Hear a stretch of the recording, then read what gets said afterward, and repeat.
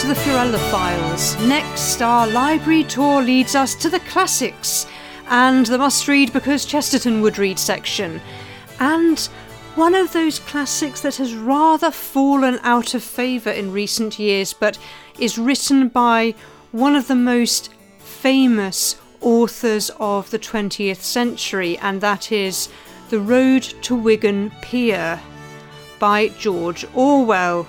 Of course, George Orwell is famous for writing 1984, and many of you will also have read Animal Farm. Those are the two books he is most well known for, and 1984 was voted the book of the 20th century. Certainly, few books have been as influential in terms of our political language than 1984. But this is a book that I really think bears revisiting, The Road to Wigan Pier. Rather uninspiring title, but very interesting subject matter. But before I talk a little bit about George Orwell and the book itself, I'm going to read you a passage from the book as a preview to the review. The Road to Wigan Pier by George Orwell, 1937. Chapter 1. The first sound in the mornings was the clumping of the mill girls' clogs down the cobbled street.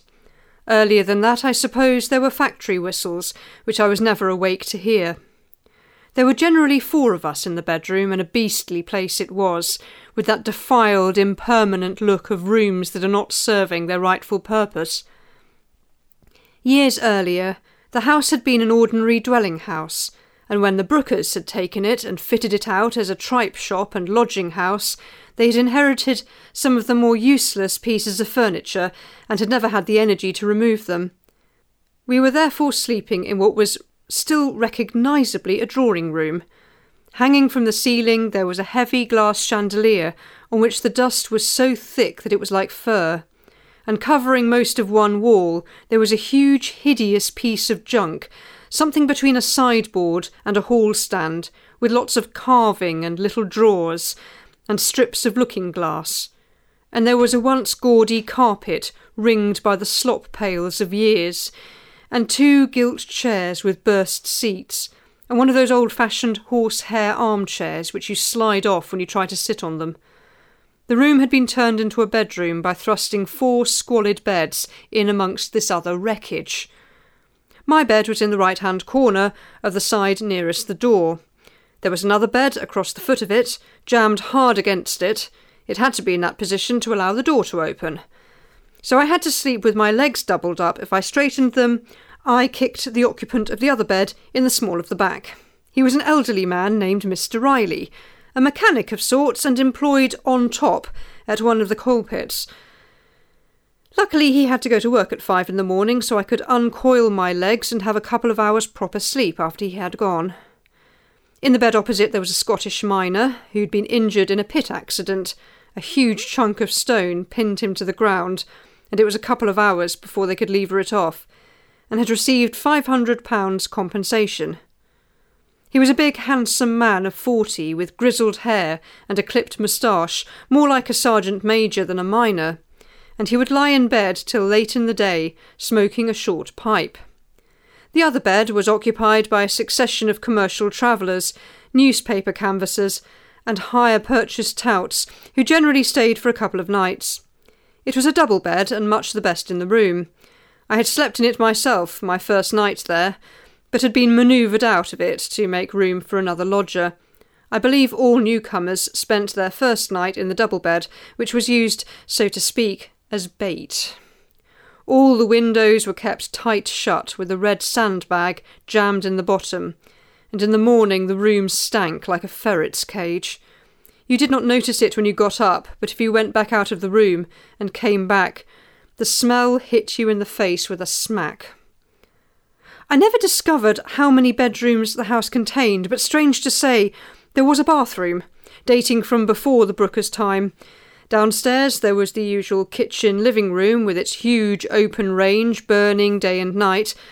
It was lighted only by a skylight, for on one side of it was the shop, and on the other the larder, which opened into some dark subterranean place where the tripe was stored. Partly blocking the door of the larder there was a shapeless sofa, upon which Mrs. Brooker, our landlady, lay permanently ill, festooned in grimy blankets. She had a big, pale, yellow, anxious face. No one knew for certain what was the matter with her. I suspect that her only real trouble was overeating. In front of the fire there was almost always a line of damp washing, and in the middle of the room was the big kitchen table at which the family and all the lodgers ate. I never saw this table completely uncovered, but I saw its various wrappings at different times. At the bottom there was a layer of old newspapers, stained by Worcester sauce. Above that a sheet of sticky white oilcloth. Above that a green serge cloth. Above that a coarse linen cloth, never changed and seldom taken off. Generally the crumbs from breakfast were still on the table at supper. I used to get to know individual crumbs by sight and watch their progress up and down the table from day to day. The shop was a narrow, cold sort of room.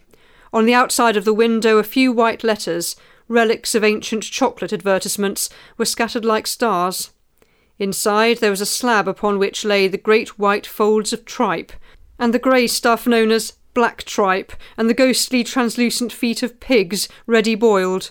It was the ordinary tripe and pea shop, and not much else was stocked except bread, cigarettes, and tinned stuff. Teas were advertised in the window, but if a customer demanded a cup of tea, he was usually put off with excuses. Mr. Brooker, though out of work for 2 years, was a miner by trade, but he and his wife had been keeping shops of various kinds, as a sideline, all their lives. At one time they'd had a pub, but they'd lost their licence for allowing gambling on the premises. I doubt whether any of their businesses had ever paid. They were the kind of people who run a business chiefly in order to have something to grumble about. Mr. Brooker was a dark, small-boned, sour, Irish-looking man, and astonishingly dirty. I don't think I ever once saw his hands clean. As Mrs. Brooker was now an invalid, he prepared most of the food, and like all people with permanently dirty hands, he had a peculiarly intimate, lingering manner of handling things. If he gave you a slice of bread and butter, there was always a black thumbprint on it. Even in the early morning, when he descended into the mysterious den behind Mrs. Brooker's sofa and fished out the tripe, his hands were already black. I heard dreadful stories from the other lodgers about the place where the tripe was kept. Black beetles were said to swarm there. I do not know how often fresh consignments of tripe were ordered, but it was at long intervals, for Mrs. Brooker used to date events by it.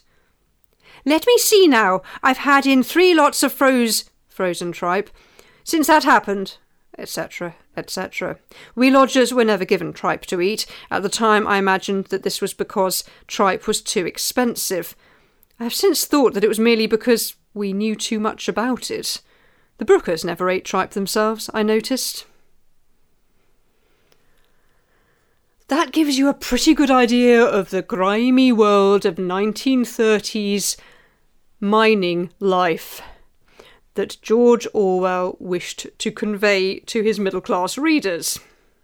George Orwell needs almost no introduction, but his is the sort of life that is quite often forgotten about. He's a name, he's the subject of many a meme and quotation book. His name was not even his own, it was a nom de plume.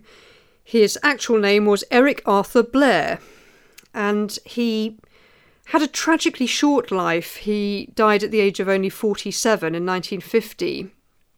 But he is most famous as a novelist, though he was also a journalist, essayist, and literary critic. He'd also worked as a policeman in the colonial service, which had a very major impact on his political views.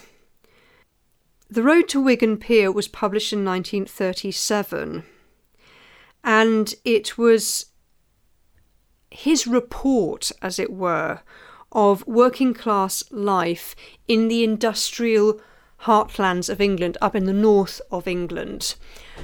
That was where the collieries were, where the coal was mined, where the factories and mills were, the industrial heartlands. And even though this is a very dated book in some respects, I also think it is quite relevant because It is important to see what life was like just before the war in Britain. It's very easy to forget that this whole period exists and to forget, in fact, how difficult life was for the working classes of England right up until the establishment of the welfare state in the late 40s with the beginnings of the Labour government.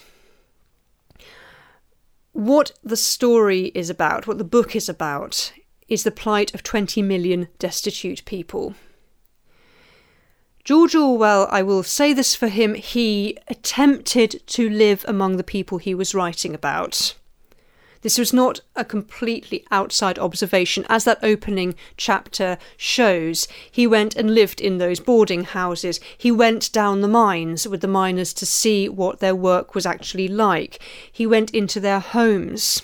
He sat at their tables. So this is a pretty good study, as far as it is possible for a man of Orwell's privileges to study the conditions of people whose lives were very different to his. It is absolutely terrifying reading. One can forget quite quickly how dangerous the coal mines were. It's very easy to forget that millions of people in England before the war lived hungry lives in absolute squalor, with no safety nets. They could be exploited, they could work insane hours doing hard manual labour that would take them to an early grave. And there was virtually nobody representing them and nobody looking out for them.